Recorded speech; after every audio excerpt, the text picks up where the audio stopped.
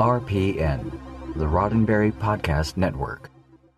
This episode of Mission Log is brought to you by ExpressVPN.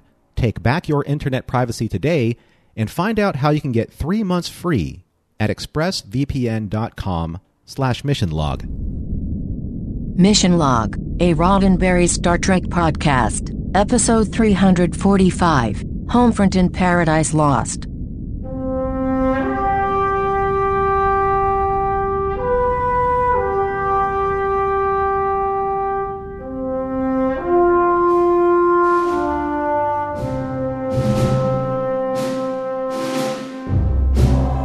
Welcome to another episode of Mission Log, a Roddenberry Star Trek podcast.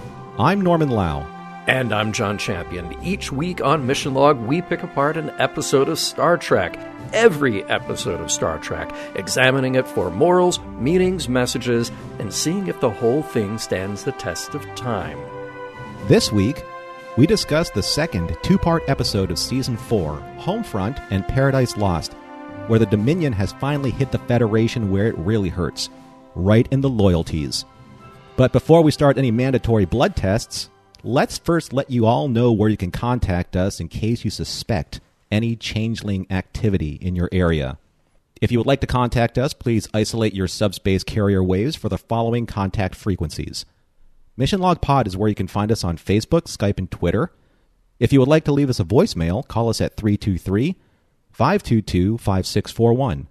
Our email address is missionlog@roddenberry.com, and our show website, including discovered documents, is at missionlogpodcast.com. And remember, we may use your comments on an upcoming episode of Mission Log. Now, what I do know for certain is that John has risked our mandatory phaser sweeps at the maximum 3.5 setting to bring you this week's trivia. I have, Norman, and I bruise easily, so those were a little tough on me. This week, trivia for our two-parter Homefront and Paradise Lost. Well, Ira Stephen Bear and Robert Hewitt Wolf get the majority of the credit here for pulling together the two-parter. The only addition was a story credit for Ronald D. Moore on Paradise Lost. All right, so remember, way back at the end of Season 3 of DS9, in the episode The Adversary, a changeling shows up on DS9 in the form of Federation Ambassador Krasinski. He commands Sisko et al. To go for a ride on the Defiant, and we get to play a game of Spot the Founder. Now, that episode was a somewhat last-minute replacement, as we discussed on Mission Log, for what would have been a more epic cliffhanger two-parter to keep us waiting between seasons 3 and 4. The studio said, nah, just make it one. And so we got a standalone episode. Now, mid-season 4, we revisit the original idea of founders making their way to Earth and what happens then. Now, the other interesting factor here was that the production had already blown a lot of money so far with large-scale episodes like The Way of the Warrior, so this story didn't exactly get the treatment that was intended had it been a season ender and cliffhanger. Homefront was directed by David Livingston, a person who hardly needs an introduction. He was a producer starting with TNG's first season, then directed 2 episodes there before jumping over to DS9. We have 6 more of his to talk about on DS9 before he jumps over to Voyager for an impressively long run there. Paradise Lost was directed by Reza Badi. We first met Reza in Season 3 of DS9 when he directed Civil Defense. You may recall that he was even then a veteran TV director, having helmed many episodes of Mission Impossible, just to name one very important show that he directed. This is his 5th and final directing job for Star Trek. All of his episodes were on DS9. Norman, every now and then I like to point out ship names because those are often a lot of fun. We, of course, have a reference here to the Okinawa, of course, named for the Japanese island chain between Japan and Taiwan. And we have the Lakota, named after the Sioux Native American tribe. Incidentally, that Excelsior-class ship and the hero model that represents it was introduced in Star Trek III and was then reused as the Enterprise B in Generations. The name was changed again to Lakota for this episode, and sadly, this is the very last on-screen use of that model. If you were lucky enough to have been at that big auction, I think you remember Profiles in History did the big Star Trek auction, and yeah, whoever bought that model for over $100,000, they have that model, but it doesn't say Excelsior Enterprise B, it says Lakota on it. Now, let's talk about guest stars. Really looks like they went out with some strong guest star roles on these two episodes. We get to welcome back Susan Gibney, who you no doubt remember as Dr. Leah Brahms from TNG. She did 2 episodes there. Here she is playing Captain Benteen. Incidentally, there was a real-life Benteen who served George Custer at the Battle of Little Bighorn. They were summarily defeated, if you don't know your history. They were beat by the Lakota Sioux. Aha, clever. Now, Jaresh Inyo is the president of the Federation, here played by Herschel Sparber. He's had a number of guest roles, even some features like The Birdcage, and a number of voice acting gigs too. One of the most distinctive things about him is that he is 6'9", and in fact, he assumed that he was going in to read for a Klingon or some other formidable alien race, but then they thought to play against type and cast him as Inyo, a president concerned about peace above all. Robert Foxworth is front and center here as Admiral Layton. This is the first time we've seen him on Star Trek, but Robert very notably was the star of another Gene Roddenberry production, The Questor Tapes, back in 1974. We'll catch him again in Star Trek when he comes back for a 3-episode run in Season 4 of Enterprise. Robert's been working as an actor since the late 1960s and has a vast resume both in front of the camera and as a voice actor. Genre credits include Babylon 5, and he is the voice of Ratchet in the Transformers movies. He was the longtime companion and eventual husband of Elizabeth Montgomery from Bewitched, and after her passing, he married producer Stacey Thomas. Finally, what a joy to welcome back Brock Peters to Star Trek. Yes, this is the first time we have seen him as Joseph Sisko, but we can't forget that he was Admiral Cartwright in Star Trek IV, the one with the whales, then in Star Trek VI, the one with the purple blood. He lent his distinctive voice to Trek games and many other projects, and certainly had a long and illustrious career in front of the camera. He's in one of my favorite movies of all time. Stop what you're doing. Go watch To Kill a Mockingbird from 1962. We'll be here when you get back.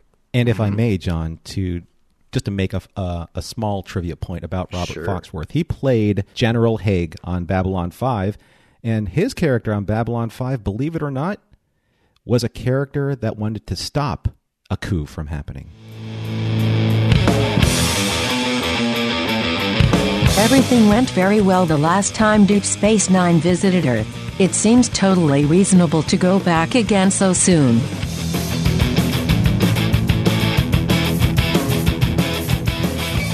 Prologue. Dax and Sisko are observing a fairly typical opening and closing of the wormhole, troubled, however, by Dax's account as the wormhole has done so 7 times in 2 hours for no apparent reason that can be detected. Their speculations are curtailed as Worf requests Sisko's presence in Ops to receive a Priority 1 Starfleet communication. Meanwhile, Odo is grilling Quark on Dax's whereabouts because he is infuriated with her perverse delight of moving around his furniture and casting his world into chaos, 3 to 4 centimeters at a time. Quark, however, is spared further tongue lashings as Odo, too, is summoned to Ops. In Ops, Worf plays the command staff a high-level security recording of a recent Federation and Romulan diplomatic conference. It appears that a bomb explosion has killed 27 diplomatic attendees, an act of violence and terrorism not seen on Earth for over 100 years. Worf directs everyone's attention to a piece of shimmering pottery before the explosion. Odo is certain it is a changeling, feeding into Sisko's fears that have now become reality. The changelings have reached Earth. Act 1. Under Odo's watchful eye, Dax returns his world to order before he and Captain Sisko depart for Starfleet Command for a security briefing on the changeling threat. Benjamin is also finalizing his travel plans with his father Joseph, informing him that this trip will be far more business than pleasure. After another holosuite mission of the Battle of Britain, O'Brien and Bashir toast their fallen comrade Clive, but aren't quite up for another adventure. Quark doesn't understand why they are so depressed over a holosuite character, and O'Brien tells Quark that they are just venting their sense of feeling powerless to help save Earth after the bombing. As Odo walks past Quark's, the chief asks him to look into his parents on Dublin, and Bashir admits that he has no one for Odo to visit, but wishes he could go with Odo to Earth all the same. Odo agrees and would welcome the camaraderie, if only for perhaps safety in numbers. O'Brien reminds Odo that he can't be held responsible for what happened, but Odo, ever the pragmatist, knows that this is just honest optimism on the chief's part. In Ops, Kira seems a bit melancholy over the now normal functioning of the wormhole, hoping the abnormalities were signs from the prophets. Worf interjects, touting the merits of the Klingon belief system having no gods, since the worthless ones they had were executed over 1,000 years ago. Oh, that Worf. Upon their arrival at Starfleet headquarters, Sisko and Odo are met by Admiral Layton and his adjutant Commander Benteen. Layton states that Sisko was his XO on the Okinawa and the best with whom he's ever served, which later helped fast-track Sisko's command to Deep Space Nine. Layton is in awe of Odo, being the first changeling he's ever met. Sisko is curious as to why he was recalled all the way to Earth. Admiral Layton admits that he needs Sisko's first-hand expertise on how to fight the Dominion, and thusly promotes Sisko to acting head of Starfleet security on Earth. Act 2. In New Orleans, Joseph Sisko is doing what he does best, taking care of his customers and pushing his signature bread pudding souffle, to which he is surprised by the booming voice of his son saying, "You should listen to him. The man knows his bread pudding."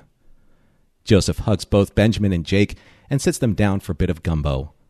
Disappointed that Odo didn't visit as well, Joseph understands the reasoning, but admits he's suspicious about someone who doesn't eat, and dismisses any conversation regarding his health. Jake is pleasantly surprised by seeing Nog, now a fully fledged cadet, who turns out is a regular at Sisko's because they are the only place he can get live tube grubs. After dinner, Nog confides in Jake that Starfleet Academy isn't what he expected, especially when trying to make friends with the upperclassmen there, specifically those in an elite training corps known as Red Squad. Captain Sisko and Admiral Layton arrive in Paris to meet with Federation President Jerasinho, and Sisko recommends immediate and sweeping upgrades to all Federation security measures. Jerasinho believes that these are simply extremist and paranoid responses to the current changeling threat, until Odo reveals himself from hiding in plain sight as Sisko's silver attaché case. Odo states that without proper screening and security measures, any changeling could have slipped past security to either kill or, perhaps worse, replace the president with an imposter. Reluctantly, the president agrees to Sisko's security upgrades and fears his presidential legacy will only be remembered for the administration that destroyed Paradise, whereas Benjamin believes that taking action against the Dominion will in fact save Paradise. Act 3. Much to Odo's chagrin as the test subject, Captain Sisko and Commander Benteen continue fine-tuning their phaser-sweeping modules for their immediate installation across Starfleet headquarters and Earth orbital facilities. Cadet Nog arrives to discuss with Captain Sisko some of the challenges he is struggling with at Starfleet Academy. Nog insisted that life at the Academy would be easier if Sisko, as a high-ranking officer, would recommend him for admittance into an elite cadet corps called Red Squad. Sisko is just as curious, if not puzzled, about hearing this Red Squad, something that didn't exist when he was at the Academy. In the midst of all that is happening at Starfleet, Benjamin finds a moment to visit with his father, with conversations ranging from not seeing each other enough to Benjamin working too hard, and even more concern over Joseph's health. Both father and son agree to set aside their grievances and enjoy a leisurely stroll together, as father and son enjoying the limited time they have together. At Starfleet headquarters, Admiral Layton and Commander Benteen watch Odo descend and transform from a seagull to his humanoid form. Odo offers his hand in friendship to Admiral Layton, thanking him for the trust that he has been shown in working with Starfleet. But Layton brushes past him, only to be grabbed on the wrist by Odo, causing them to link in only that visible and physical way changelings do, as it wrenches free from Odo's grasp, only to transform into a seagull and flee the scene. Debriefing the real Admiral Layton, Captain Sisko, and Commander Benteen, Odo states that he could feel a level of hostility in the changeling that he encountered. Benteen proclaims that no matter how hard the efforts, they aren't simply enough. Leighton believes that this non-human president isn't acting as aggressively as necessary to go to war with the changelings for fear of reprisal. Their conversation is suddenly interrupted by Jake telling his dad that Grandpa was arrested. Act 4. Unbeknownst to Joseph, his son Benjamin signed and enacted a policy that forcibly screens all Starfleet personnel and their families without question or exception. Both Benjamin and Jake subject themselves to the test in front of Joseph to comply with Starfleet law and to show solidarity. But Joseph refuses to be tested because he believes being forced to prove your identity or innocence through blood screenings is wrong and is no way to live. In the heat of their argument, as he's preparing food for this evening's menu, Joseph cuts himself. After washing his cut in the sink, he sees Benjamin staring at the smear of blood on the knife. Enraged with disbelief, Joseph tries to convince his son that paranoia and fear are taking over and that there's no test that a smart person, especially a changeling, can't find a way around. Before he could finish his last thought, Joseph clutches his chest and collapses from a mild stroke. Later, Sisko confides in Odo that he actually did doubt his father's word, and Odo states that is exactly why the changelings are here, to undermine trust. Period. Down, but never out, Joseph Sisko is back at work, while Jake slows him down enough to both share their concerns about Benjamin. Suddenly, the power goes out, and not just at the restaurant. Back at Starfleet, Sisko, Admiral Leighton, and Odo come to the terrifying realization that the changelings have sabotaged Earth power relay system, and if the Dominion attacks now, the world is completely defenseless. Act 5. Beaming into the President's office via the USS Lakota's unaffected transporters, Sisko, with Odo and Admiral Leighton, advises the President to declare a state of emergency, a declaration that has only been enacted one other time in the past 100 years, during the Borg invasion. The President is made aware that the Bajoran wormhole has been acting suspiciously and that there's the possibility that the Dominion salvaged Romulan and Cardassian cloaking technology, which would render their fleet undetectable. Admiral Leighton states that he's been preparing for this moment and has stockpiled enough weapons and resources to defend Earth from invasion. However, the President is hesitant to declare martial law and admits that he never sought the Federation presidency. Sisko, Odo, and Leighton convince him that the world needs strong and decisive leadership or fear will take hold and lead to worldwide panic and despair. Knowing this, the President grants Sisko emergency powers to do what must be done. In New Orleans, Jake and Grandpa Joe peer through the restaurant window watching waves of armed troops being beamed into the streets. Act 6. In the aftermath of the worldwide blackout and the declaration of martial law on Earth, Captain Sisko, who is still acting head of Starfleet security, is deeply concerned with a great many unanswered questions and loose threads regarding the sabotage of Earth's power relays, especially how the changeling were able to bypass so many levels of Starfleet protocols. Furthering his concerns are conversations with Odo regarding irregular transporter logs regarding a questionable entry of Red Squad, who according to Nog are granted special privileges and assignments. However, when Sisko discusses this errant transporter log with the Commandant of Starfleet Academy, Sisko is ordered to erase those logs to protect the cadets, only raising even more red flags with Sisko and Odo than ever before. Act 7. In New Orleans, Benjamin is checking up on his father after his stroke, and Joseph can't help but remark on Benjamin's conflicted state of mind. During their discussion, Cadet Nog reports in as ordered, and Sisko, after mentioning the name Red Squad, knows that Cadet Nog is a wealth of information about them, especially how they idolize Sisko as a hero in the war against the Dominion. Unable to keep any secrets from Ferengi, Nog knew all of the identities of Red Squad, information that a cadet could never keep from a superior officer, like Captain Sisko. Shortly after, Sisko meets with third-year cadet Riley Shepard. Capitalizing on his heroic reputation as touted by Red Squad, Sisko chastises Cadet Shepard into defending that Red Squad executed their off-book mission perfectly, the simultaneous deactivation of the planetary power relays. Later at the restaurant, Sisko debriefs Odo on his investigation. Odo is not completely ruling out Dominion interference. However, Sisko isn't truly convinced it is the Dominion entirely, or else why did they not attack Earth when the defenses were down? Sisko concludes that Starfleet officers, not changelings, sabotaged Earth power grid, causing planet-wide panic to maneuver the president into giving Leighton the ability to enforce martial law. And Odo is curious to know, what will Sisko do about it? Act 8. Returning to Paris, Sisko and Odo plead their case to the president Jaroshinyo. In great detail, Odo recounts how the Federation has responded ever since his first report of changeling infiltration. At the time, Admiral Leighton proposed certain extreme security measures which were summarily rejected by the president. Leighton redoubled his efforts until the president capitulated enough to placate Leighton. However, after the bombing at Antwerp, Leighton leveraged this tragedy, and with Sisko's support as acting head of Starfleet security, the president finally granted them emergency powers to declare martial law across Earth. Outraged at even the possibility of treason, the president cannot even comprehend their accusations. But Sisko doubles down and even offers up his own resignation if Leighton refuses to follow a presidential order to withdraw the troops from the streets.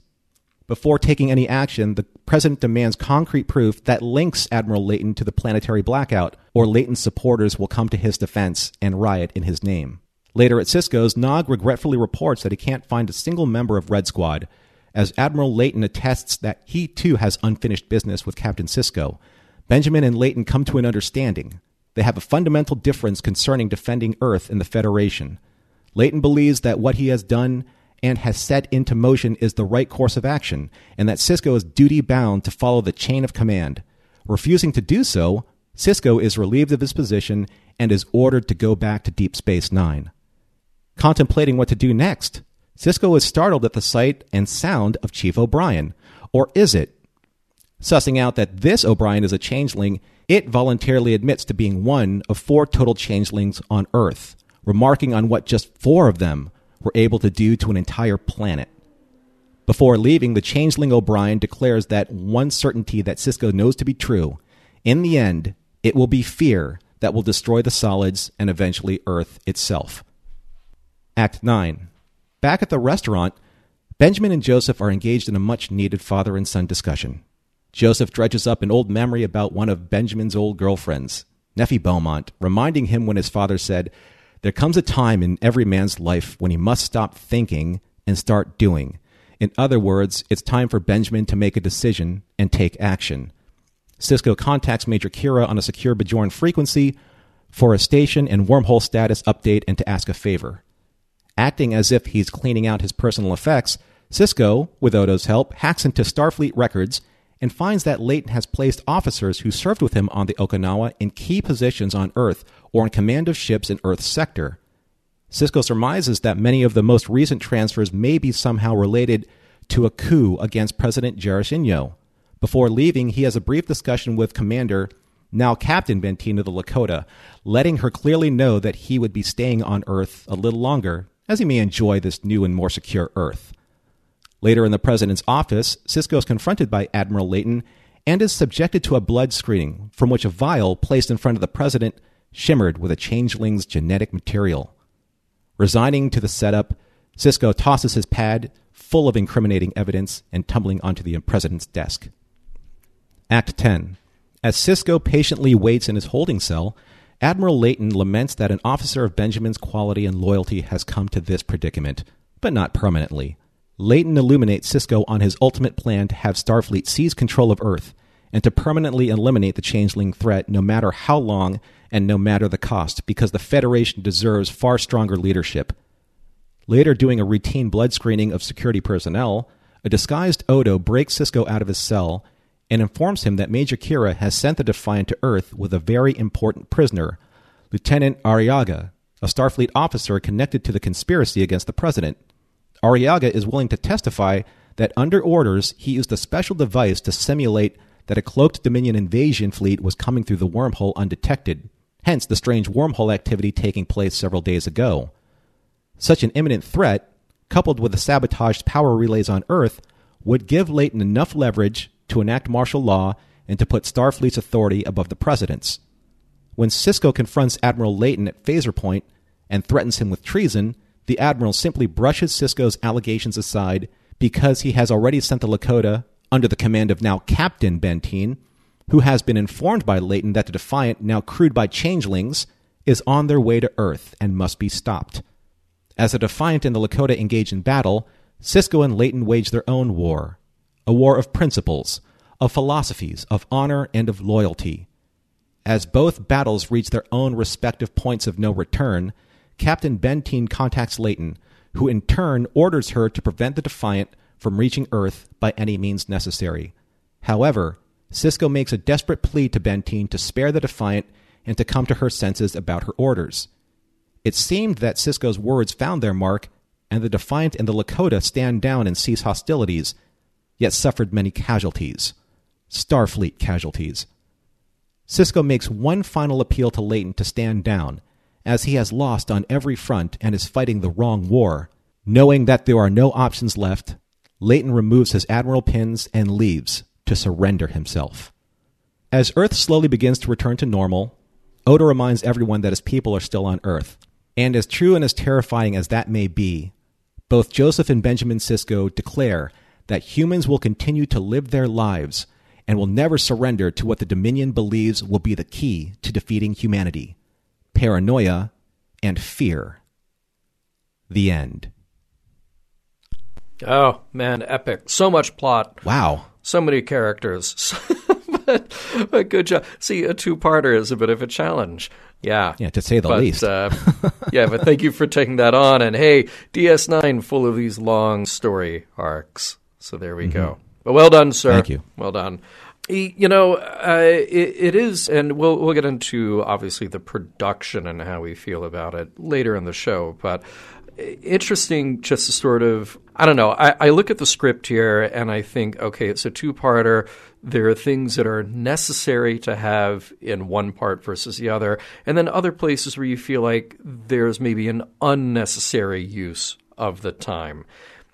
And you've got a situation where you have contractual guarantees to the actors, so they have to be in there even if they appear nowhere else in the story. So, like, you got to have Quark in there at the top. You got to have Dax in there at the top. You got to have Bashir, even though we do get that nice little, I love the O'Brien fake out with the changeling on Earth.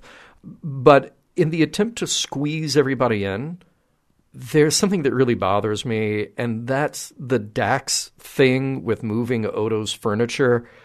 That's just weird to me. Like, I understand, like, there's so much that I love about Dax.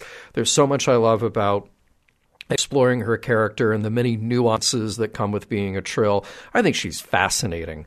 And, yeah, there's maybe that little bit of Curzon in her still, the prankster, having a bit of fun, messing with Odo. But it just seems, of all things, this is super childish. Among both of them, it just is a huge waste of time in the episode. I don't know why that one stuck out to me so much. Because I think at this stage, it just feels contrary to where she is now as her character based on so many episodes, like Rejoined and the Sword of Kahless. It just seems that this is a part of her character that just kind of regressed. Yeah, she's literally the smartest person in the room. Yeah. Yeah. It's very weird. That one bothered me. Like, of all the filler, I actually really enjoyed the bit with Bashir and O'Brien doing the flyboy thing and doing their Cockney slang. Like, I loved that. I thought that was a lot of fun. Yeah, that's still in character to what they do. Totally. Right. Totally. Yeah. Yeah. The big thing that kind of bugged me though early on. I'm sure that you have addressed this, that you and Ken addressed this before with some of the other two-parters, but why did they name this two-parter two different episode titles? Yeah, that is a great question. And I haven't, my go-to is Terry J. Erdman's Star Trek Deep Space Nine companion as sort of the source of all knowledge. And I couldn't find a really satisfactory answer for that. And I think the only thing you can pin it to is that early on when they had the idea, okay, Homefront is a story we're working on where we need to get back home. Sure. And they hadn't really determined how that was going to wrap up. There were some different ideas floated around. Why then you had to end up with a different episode title, Paradise Lost? Not entirely sure, other than that, well, Star Trek has referenced Milton before, so why not reference Milton again? Yeah, not really sure. But hey, let's move on to more fun topics, like food. Food is a thing that I like to talk about in Star Trek. And honestly, I've been anticipating this two-parter for a long time because we finally get to the Cisco's restaurant in New Orleans. And just for starters, I am very pro bread pudding. I know people who are not. Those people are wrong. I am also, I am pro trout. I am pro crawfish. I am pro gumbo. All these things, being a son of the South that I am, in New Orleans was sort of like the nearby place that sort of your weekend getaway. Love the food in New Orleans. However, all of this focus on the Cisco's restaurant does still bring up a question about economics on Earth. And we sort of play around that every now and then. We've talked about it before on Mission Log, and Star Trek fans talk about this online, but it sort of goes back to this thing about what people have or don't have and why they work. It just opens up a lot of question about that. And I don't think, look, we're not going to solve that here in this section of this particular podcast, but this is just one of those glaring examples where the whole idea of the post-scarcity society that is in Star Trek, at least for members of the Federation and specifically people on Earth, all of this is unanswered. And it's sort of hard to wrap your head around. This is a piece of property in New Orleans that is presumably larger than some properties and smaller than some other properties. And it's not where where Joseph Sisko lives. It is the place of his business, and a business in which he has employees, and a business in which he has to have supplies come in, and then people come eat what he creates. That I'm just saying there's a lot of questions about how this works or why it works. I get the love of food. I get the love of cooking. Believe me, I get that in a profound and deep personal way. But running a restaurant is a whole other thing. And he's not using replicated food. He's using real fresh produce and real fresh ingredients. Yeah, which has a value. Here's an interesting thing. I've always believed that maybe people work to make just enough to be able to afford, something. I don't know how this works. It's just it's befuddling. It is. It's befuddling because I know that in First Contact, Picard says that the acquisition of wealth isn't the driving force of our society, but it doesn't necessarily mean that there isn't wealth. It's just saying the acquisition of wealth isn't the driving force. So maybe there is still a commerce model in play, but it's not the end-all, be-all of one's existence. Right. And it's just, it's sort of, I realize that it's fantasy, it's fiction, but there are certain ideas you kind of have to wrap your head around, because clearly we have modern day analogs for how we would see this. If I go to a cheap burger place, that food has a particular value versus going to a Cajun restaurant with a bunch of fresh food that is being acquired from who knows what local sources.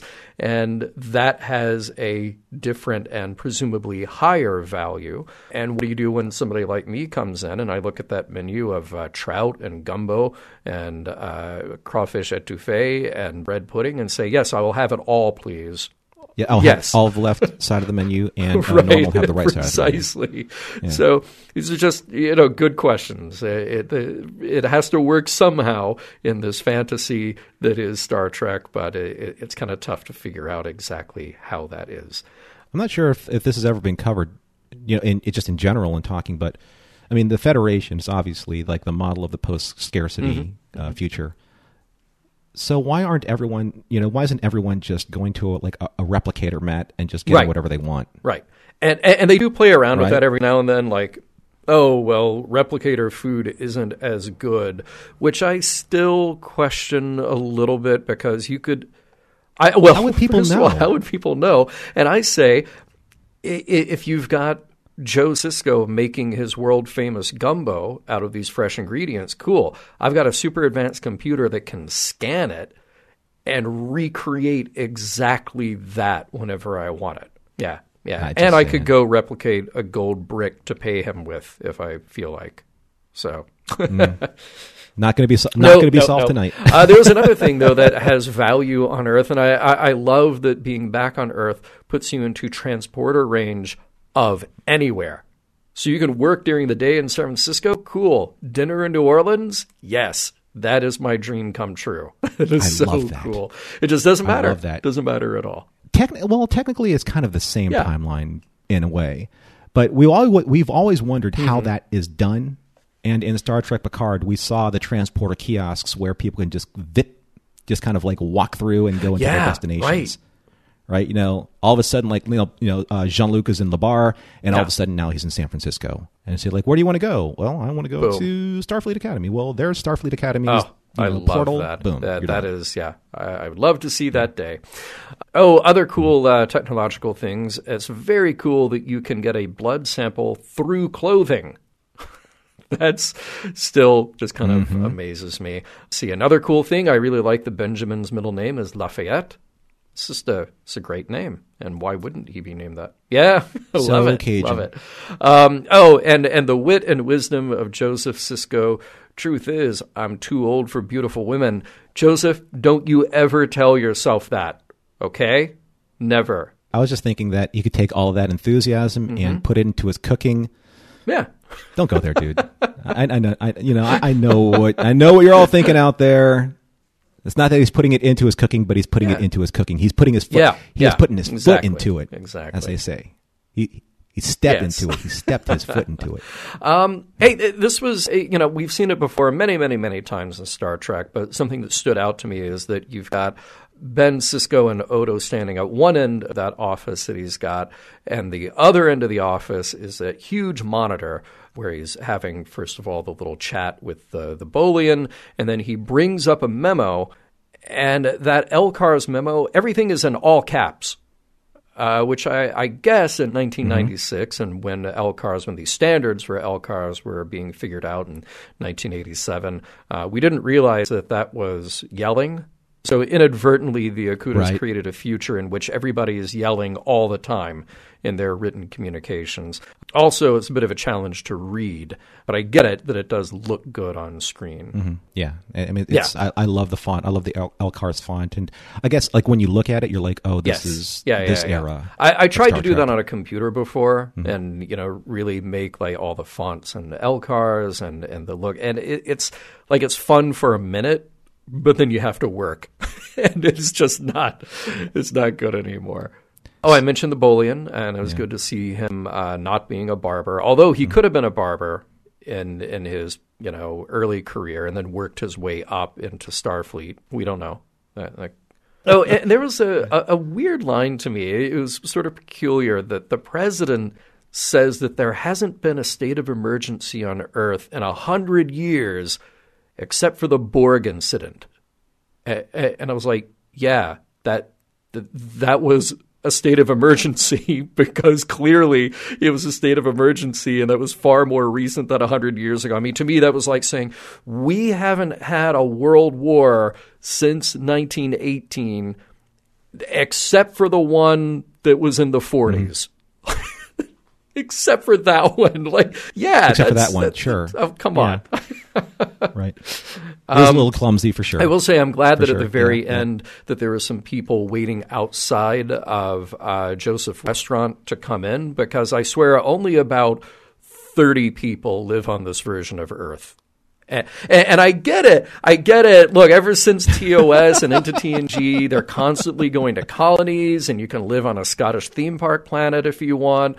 Colonies everywhere. But it's like Earth is great. No wonder it's so great. There's about 30 people who live there. Especially in Deep Space Nine, like when they were doing like the Bell Riots and things of that nature and kind of trying to show neighborhoods. It's almost as if like, we got to show a neighborhood. What? Like, what do we do? Like, how do we clothe these people? What do they look like? What's the diversity of the population? Like, it's something that's uncomfortable, I think, for Star Trek to show because it's not necessarily kind of like in Star Trek's wheelhouse to show. Yeah, truly. I mean, maybe this is one of the unintended messages of Star Trek is that to really be happy in the future, humans just need a lot of room.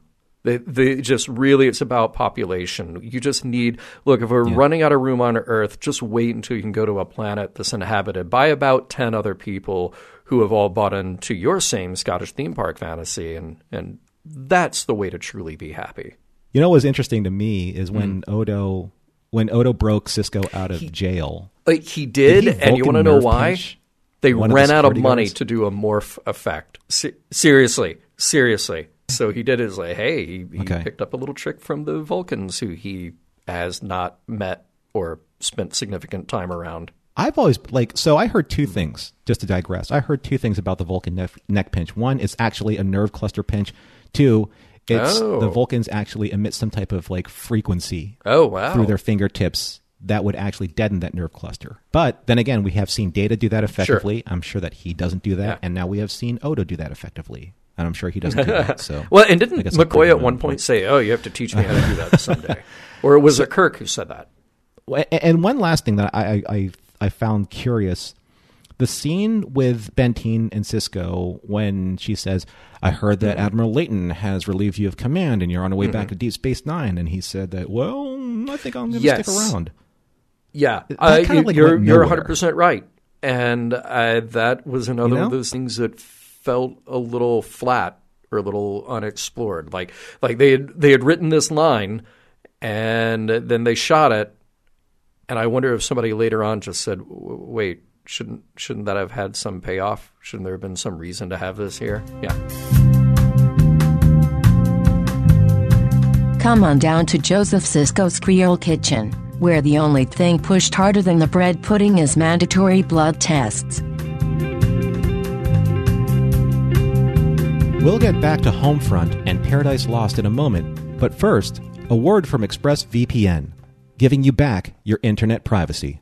Norm and our listeners who were then earshot, I've been talking about how much I enjoy using ExpressVPN, not only because it keeps me safe when I am surfing the internet, and I realize that I pretty much do everything online, everything from, paying bills to checking bank records, utilities, and that is just on top of my private communication as well. So having a service that keeps my information private is very important to me. And I also realized that as I drive around, go from place to place, I also connect to a lot of public Wi-Fi. Even my cable provider provides public Wi-Fi hotspots, and those, even though I'm logged into it, I still appreciate that extra layer of privacy on top of that. Now, the other thing that is really important to me about ExpressVPN is that it is so easy to use. Literally downloading an app onto my computer, my phone, and my tablet, and that's it. I can see clear as day when it's connected or not connected. It's that simple. And it hasn't affected my speeds at all. I really enjoy actually running a speed test before I connect and then after I connect just to see how it's performing. So far, performing excellent. So protecting yourself with ExpressVPN can actually cost you a lot less than you think, less than $7 a month. And it comes with a 30-day money-back guarantee. So no matter where I'm headed, where I'm working, ExpressVPN protects my connections and at speeds that impress me every time. And now, John, with a lot of people shopping online, it's more important than ever to protect your internet security. So protect your online activity today and find out how you can get 3 months free at expressvpn.com/missionlog. That's expressvpn.com/missionlog for 3 months free with a 1-year package. Visit expressvpn.com/missionlog to learn more. And a big thanks to ExpressVPN for sponsoring this week's show. So, Norman, one way that I like to approach the notes that I take for Mission Log is, we're looking at current events. Obviously, we're looking at it through the lens of whether an episode holds up. But it's also important to look at an episode in the context of when it came out. And honestly, I'm having a bit of a hard time with that with this episode. And I'll tell you why. Reading the background information where you've got Renee and Ira and Ron Moore just talking about, we wanted to do this story where we looked at issues of fear and paranoia, and we wanted to get the changelings to Earth and see what we could do there. Makes for an interesting story. But This came out January of 1996. So more than 4 years before 9/11. And that's one of those touchstones when the world changed, when people started to look at security very differently from, we talk about the pre-9/11 world and the post-9/11 world. And as much as we like to keep Mission Log an evergreen show, and we don't like to put a date on it, this is one of those times where we kind of have to put a date on it. We are right now going through a planet-wide health concern, a planet-wide health crisis, if you want to call it that, a pandemic, because that is specifically what it has been called.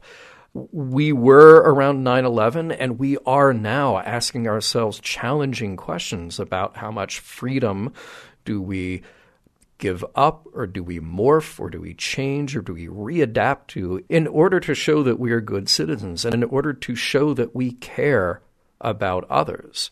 And the other thing that was so interesting to me, trying to put this into historical context versus our current situation, is that it's hard for us to conceive of our current world where the murder of 27 people would be a shock. Mm-hmm.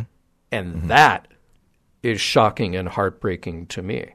I do realize that this is something that Star Trek gets to do, that they get to say, well, we're in this idyllic, egalitarian future where we've eliminated some of our basic needs and some of the things that tear us apart as a species, and we've been able to figure out how to get along with other species. So this type of thing would be rare, and we get to hold that up as an ideal. I think that's great. I don't think not only is it great, it's important that we do that.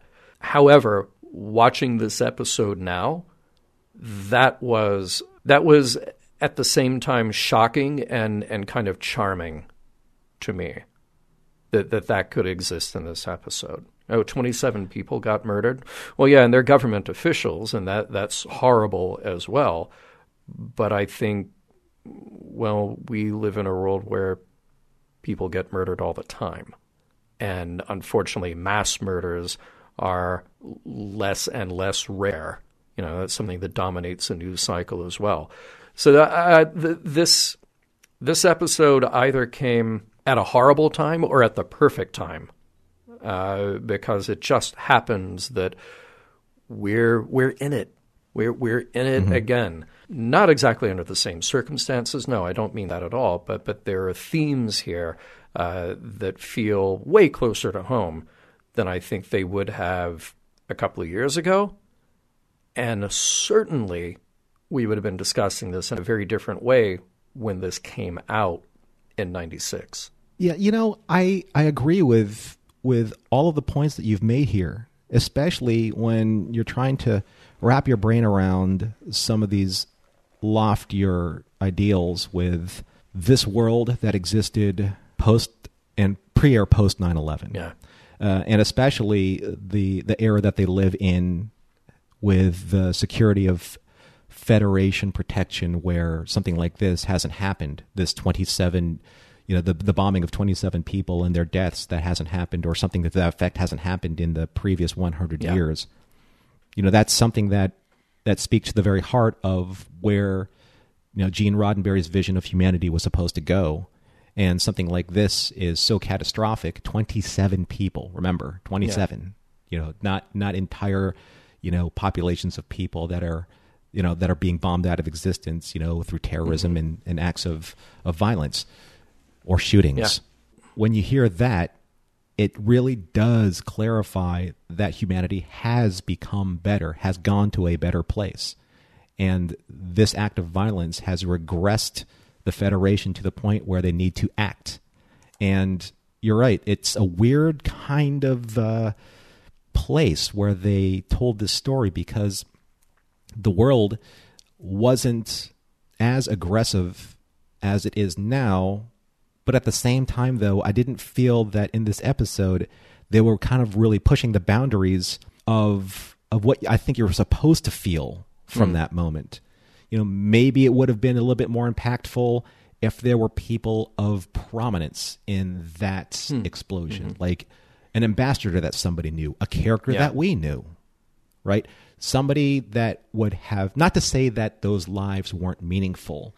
It's just that sometimes we disassociate ourselves from the violence because they are just statistical. They don't mean anything to us from a personal standpoint, as opposed to I can't believe that, all of these people were killed in this bombing. They didn't mean anything to me. Obviously, they mean something to somebody else. But maybe it would have given Admiral Layton more credence to have done what he did if, in fact, say, maybe the vice president of Starfleet or of the Federation was at that conference, or one of their allies, like someone prominent in the Romulan government.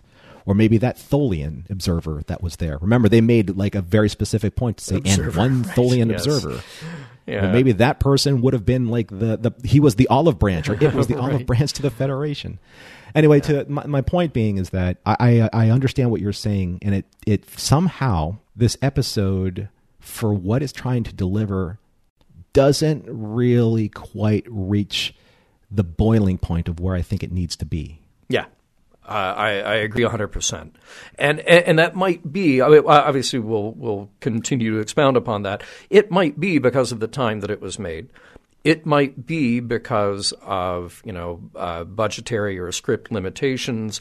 But yeah, I don't know that we necessarily feel it. It's almost like an academic exercise. And one thing I wanted to talk about is how they are handling, I guess, the hierarchy of the Federation in this episode, because historically we have all talked about the Badmirals, or even all the way back to the original series, some of the greater thorns in Kirk's side were the ambassadors or the commodores, anyone who was higher ranking than a captain, because obviously the captains were the greatest, and you don't mean the commodores. You don't mean like Lionel Richie. No, you just mean commodores in general in Star Trek. Exactly, yes, just want to make that very clear. We all like the commodores. Right, say, for example, Commodore Matthew Decker. He was having a very bad day.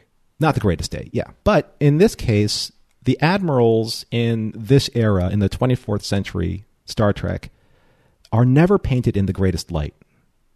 I don't know why, but it seems that within Starfleet, they have to create their own nemesis or enemy. Mm-hmm. And in this case, it is Starfleet itself. It is the bureaucracy of Starfleet itself that becomes the enemy. And I think that it's a very interesting concept that they created this chain of command, not the episode chain of command, but the chain of command that must be followed without question, regardless of how you perceive the morality behind those orders. And it's kind of almost bad parenting in a way where it's do as I say, not as you choose. It's like what I say you must follow because I said so, without question. And it's in questioning that I think as the audience we see, wow, what has happened to Starfleet and why? And how did we get here? I thought we were supposed to be better than this. But here's the thing, you have built up, and I mean you personally, DS9, you've built up this idea of Starfleet and the Federation being under threat. We've established the Dominion. We've established how fearsome the Jem'Hadar is and how sneaky and powerful the Founders are. So will that shake things up? Of course it will. And you introduce a guy like Layton. What I actually like about this episode is that he's wrong about everything that he's doing. He is not wrong about his intention. His concern is that we're not prepared for things to get worse than they are right now. Mm-hmm. That is a legitimate concern for him to have. That's a legitimate concern for any country, any entity that is at peace. Well, we might be at peace now, but we can't account for every single outside threat. There may be more coming, and they have good reason to believe that there's more coming. Obviously, now you've got changelings on Earth who are doing what they can to wreak havoc. It's a very interesting balance to keep, to say that, yes, this is who we are. These are our ideals. We have peace. We will continue to work for peace. And then somebody over here waving his hand saying, but but what about the threats? Then in this case, that person goes off the deep end and, well, tries to stage a coup d'etat, which is completely wrong. But I asked myself, was that person being heard at all? Was his hand-waving about those threats being ignored to the extent that it would have made the situation more dangerous? Well, this is where I have a little bit of a conflict, actually a lot of bit of a conflict with how Admiral Layton was crafted as a character, because in one sense, he goes to all of these lengths to say that the chain of command must be honored and that the reason why we do and follow the chain of command is to make sure that all of the operations to protect Earth and Starfleet and the Federation run smoothly. If that's the case, then he, as the link in the chain of command, must comply with the top of that chain, which is the president. Mm-hmm. And in doing so, that solidifies his argument. But because he is staging this coup, because he has put all of his resources in place to usurp the president's power through martial law, not only has he put his own people at risk, but he is undermining the very pretense of the chain of command, which is to follow orders. Yeah. So, is he doing so because he feels that it is the right thing to do, or is he doing so because of something else that I want to bring up? And I think this is probably a very sensitive topic, but I do think that it has to be said that the president isn't human. Mm-hmm. So would he have done the same thing? Would he have taken the same course of action if he was working with a human president? Because he said he believed that Jairzinho did not have the interests of Earth at the forefront. Right. Is Admiral Layton being speciesist in a way? It could very well be. Yeah. I don't think that's out of the question. And we saw very few aliens on this version of Earth other than him. Sure, you got a Bolian on a screen once, but it was about it. Yeah. I think that's not out of the question. I want to go back to kind of what I feel is also part of the heart of this episode, which is trying to figure out what we do and how we react when we're presented with a crisis, and what is overreaction versus what is appropriate precaution. And can you get too complacent, assuming that everything is okay, so that you're not really prepared for worst case? And they make this personal. They make this very personal with Joseph Sisko. I think he's just wonderful. I think he's great. Mm-hmm. And he's very stuck in his ways. And I get the feeling of indignity at people telling him what to do. Maybe on the medical level, it's harder for me to understand. Maybe he's just in denial. But honestly, look, medical procedures in the 24th century are so quick and painless that it really just seems like this is something he could do. Now, about that feeling, though, of being accused of a crime, of basically being told you have to prove your innocence, that fundamentally goes against that sense of freedom and autonomy and individuality that he has. And what I like here is this challenge when he presents it to Benjamin about why he doesn't want to take the blood test. And Ben says, well, you're probably right, but this isn't about you. And in that moment, Benjamin is right. It's not about you specifically. It's about the protection of everybody. It was one of those needs of the many outweighing the needs of the few or the one moments that is important to let it sink in. Oh, I think so. Well, no, I mean, if it's something as simple as you have a room full of people, you don't know who's who, you don't know where that threat is, and you can do a test to find out, then it seems like you're doing the right thing. I have to side with Benjamin, at least on the presumption that it isn't about targeting him, it's about protecting other people. But, I will follow that up by saying, Joseph says you can't go around telling people to prove that they are who they say they are. That's no way to live. And in that moment, Joseph is right. He is absolutely right. I wish that these two episodes focused on this more, because I found this probably the most compelling part of these two episodes. And I think that, one, it's very impactful because you're dealing with, let's be honest, we're dealing with black characters, African-American characters. And maybe it would have lost some of its impact if you were dealing with non-African-American characters. I don't know, Asian characters, Caucasian characters. But the reason why I was moaning my disagreement earlier on is because I agree with what Joseph was saying. It's like, you know what? No one asked me. It's like you made a Starfleet policy. Hey, buddy, I'm not Starfleet. Yeah. Right? You made a policy that speaks to you, not speaks to me. And you know what? No one asked me. Maybe if you did, I probably would have complied. But you just made a sweeping assertion that anyone that we deem necessary to fall, and to toe the line of Starfleet policy will do so.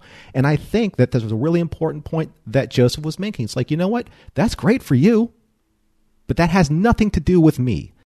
You and your government, of which I am not a part, are impacting my freedoms because you say you can. Yeah. And he's like, he didn't say that he was against it. He was saying that nobody asked my permission first. And I think that is a huge sign of disrespect to the individual. Because all of a sudden, everyone's got to take a blood test. Why? Because we say so. How's that fair? No one's informed the public, and maybe if someone informed the public, it'd be okay. And, honestly, his follow-up to that, describing, look, the changelings could have figured out a way to get around this. As soon as there's a test, somebody more clever is going to come up with a way around it. Yeah, I don't disagree. This is one of those tough things. I don't disagree with the idea that people are concerned about what needs to happen, that they are concerned about the safety and security of others.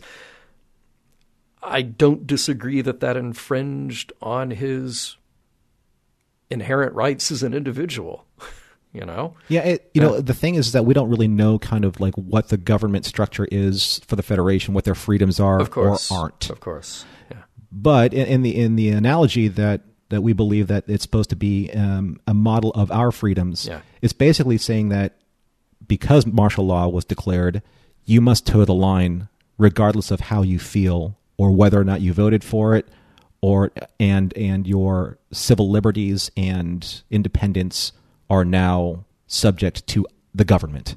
Yeah. And that's a very terrifying notion because the people never had a voice. Yeah, very true. But the other thing that kind of struck me funny, and maybe this is just a convention in the writing or something that just didn't really sit well with me, there's kind of a forced issue with Sisko's paranoia that his father's a changeling. Mm-hmm. I can guarantee you, without a shadow of a doubt, that if this were real, and maybe you could speak to this too with Dr. Champion in our example. I'll give him a ring. Yeah. I don't think that any changeling would ever be able to take the place or simulate somebody that I care for so much to the point where I would doubt them. Yeah. Sure, they can take on their physical traits. I get that.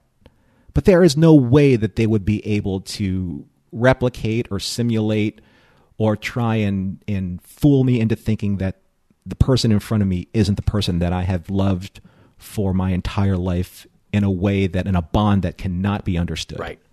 Yeah, I do not disagree with you there. I mean, if you wanted to try to stretch it, you could say, okay, well, Benjamin is a head of security at this moment. He is leading this investigation at the moment. A changeling would want to be in a position to talk to him. But to Joseph's point, what is a changeling going to do? Come pretend to be a cook? Look, we can solve this pretty easily. Whip up a batch of gumbo, and if it's terrible, I'll know that it's not you. Yeah. Much like Law & Order, Deep Space Nine are 24th century stories ripped from 20th century headlines.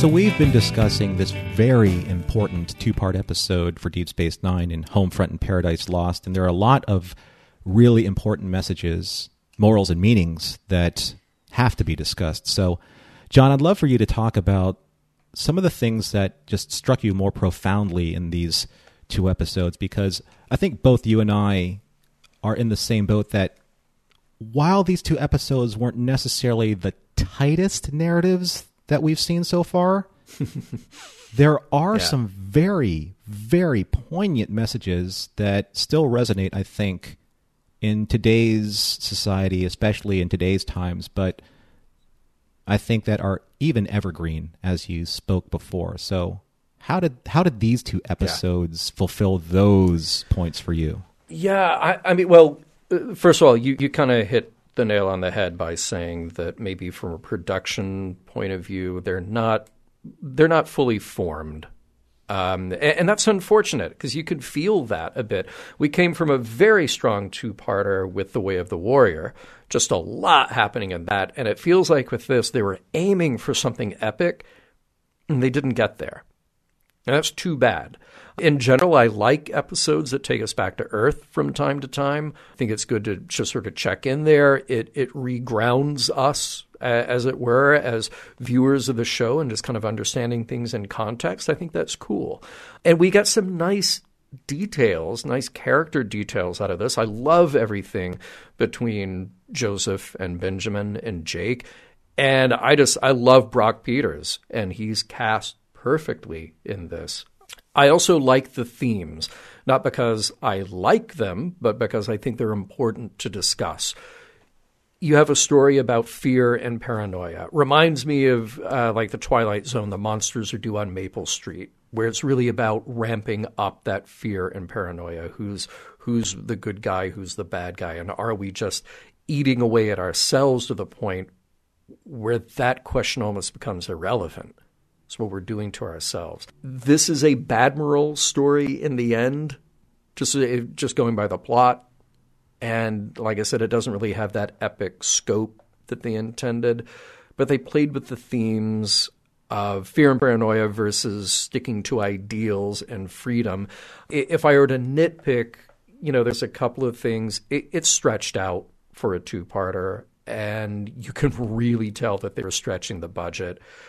It's a planet-wide emergency, yet all we see is an office in San Francisco, an office in Paris, and two Starfleet guards on a quiet street in New Orleans. Yeah.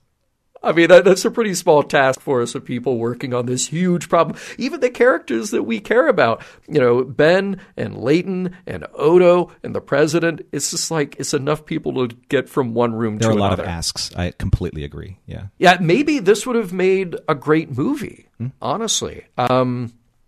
So production-wise, there are a lot of problems. I honestly, I don't love this episode. It would be hard for me to say that it holds up. I think what does hold up is you've got a great performance from Brock Peters. You've got a good performance from Avery here. You've got much more interesting performances by, people like Robert Foxworth. And I would say even Odo has some great moments, Renee. But there are uneven tones throughout this. So it's hard for me to say that this holds up.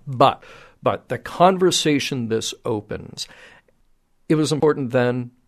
It would have been important, again, in that post-9/11 world. It's important now again because these are issues that we keep bumping up against in many ways. And we've only focused on a couple here. We could go deeply into political territory on this as well. We could go deeply into other ways that personal liberties you may feel are being curbed or questioned. There are many, many ways to analyze this episode. But I think overall, asking us to challenge ourselves about how we look at authority, how we look at the implementation of authority. These are, for better or worse, evergreen topics. Before we dive deeper into those morals, meaning messages, tell me your feeling on the episode itself, and then I think we can really drive it home after that. Well, I've said this before, and I think that I've actually done enough episodes where listeners can go back and hear my consistency of this one message. I felt that focusing on Worf and The Way of the Warrior as the season 4 opener completely diminished the momentum that the adversary left us with in season 3.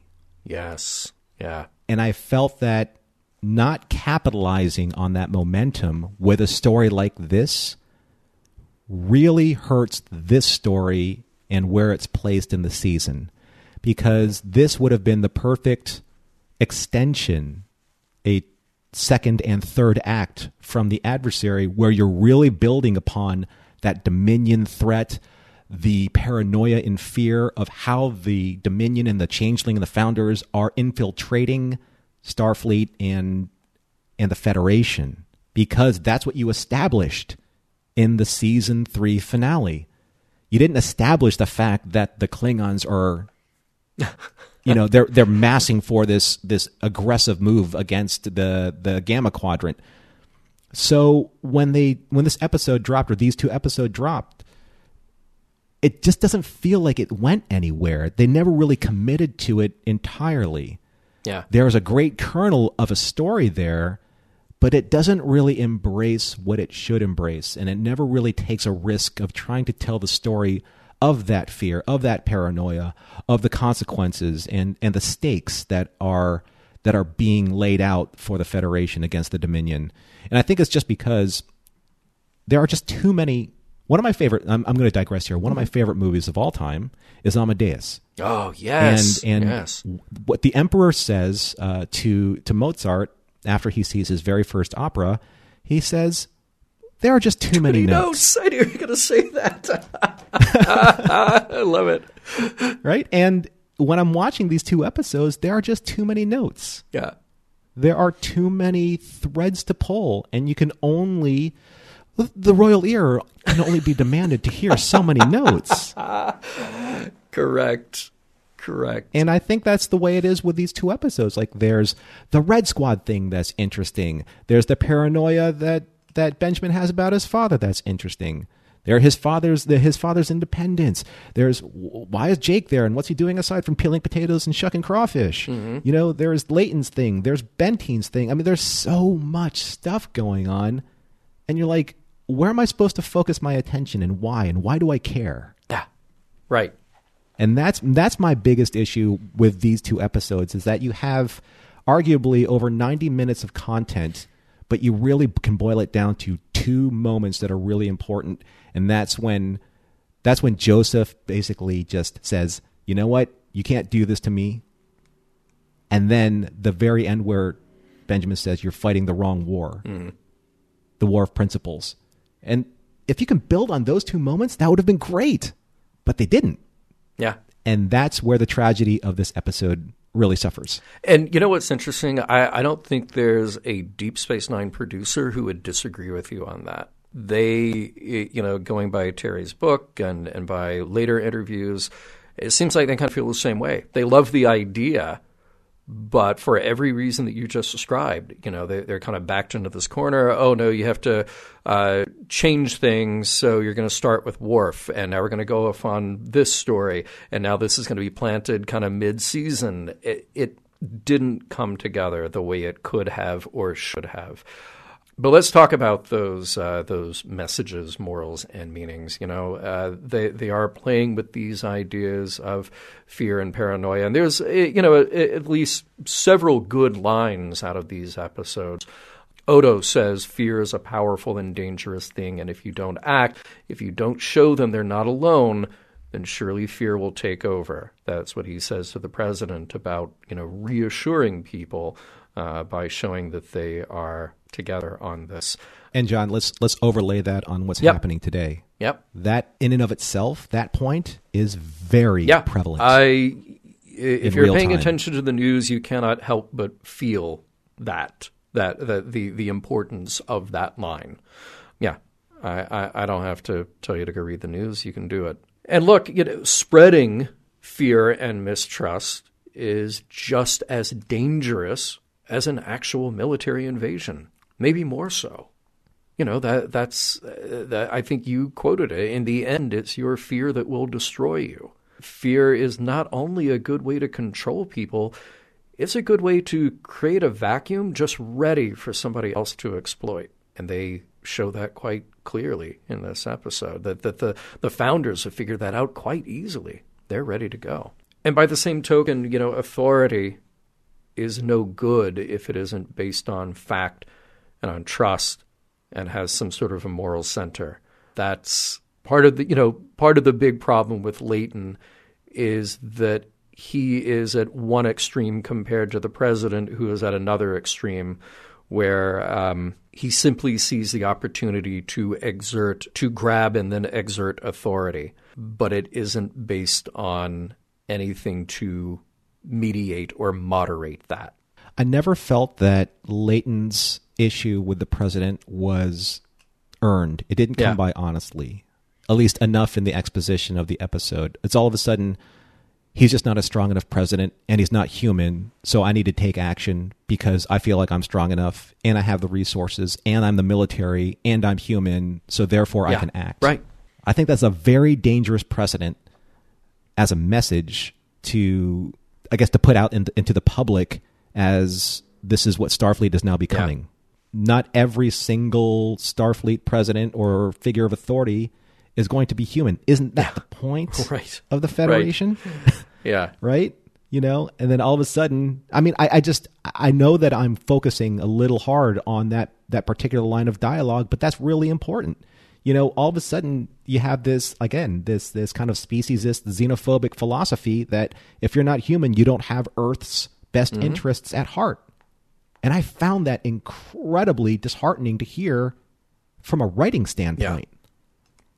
Because, again, this is Star Trek. This is the Federation. We're supposed to be, we're supposed to believe that the Federation is this alliance of different species trying to, to create a better future with humanity, hopefully, arguably, as a pillar of that dynamic. And I just like, wow, it went there. I don't know. That just didn't work for me. I'm sorry, people out there. I know that there's, what's funny? It just reminds me of this, one of the messages that we had, John. I think it was on Facebook, where one of the listeners said, I'm surprised that there hasn't been any really dissension about any of the episodes that we've seen so far. How long are you going to be able to sustain this positivity? Well, now you know. That's it. 10. That's the magic number. Now you know. There we go. Yeah. This is it. This is the episode that kind of that was our straw, that broke the camel's back. But if I may sum up and indulge some of the listeners who seem to enjoy my William Shatner impersonation for whatever reason. But the message is there. The message is there. I know that I don't look it, but I'm a pretty big heavy metal fan. Right on. No, I did not know I didn't know that. If you knew that, John. That's very cool. All right. Yeah, I'm a pretty big heavy metal fan. And heavy metal lyrics have some pretty poignant messages. And in this one particular song from Metallica, it's called Eye of the Beholders from their Black album. I'm not going to sing it in the heavy metal tones because I can't do that. But what I can do is I can perform it in the prose style of one Mr. So it's very show William appropriate. Shatner. Maestro, please. Doesn't matter what you see or intuit what you read. You can do it your own way if it's done just how I say. Independence, limited, freedom of choice is made for you, my friend. Freedom of speech is the words that they will bend. Freedom with their exception.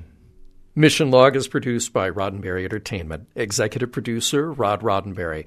Mission Log is part of the Roddenberry Podcast Network. You can visit us at podcast.roddenberry.com and enjoy our entire family of podcast entertainment, including Women at Warp, Priority One, The Trek Files, your daily Star Trek news, and Shabam. If you would like to support Mission Log directly, you can do so at patreon.com/missionlog. And for more Star Trek news and discussion, be sure to visit trekmovie.com. On the next Mission Log, Crossfire.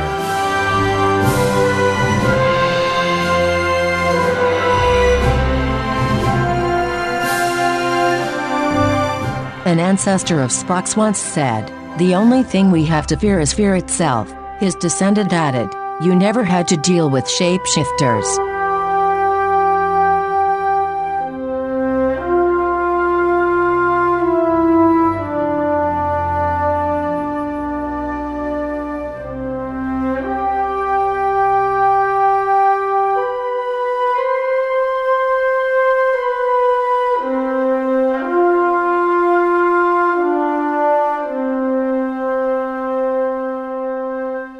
End transmission.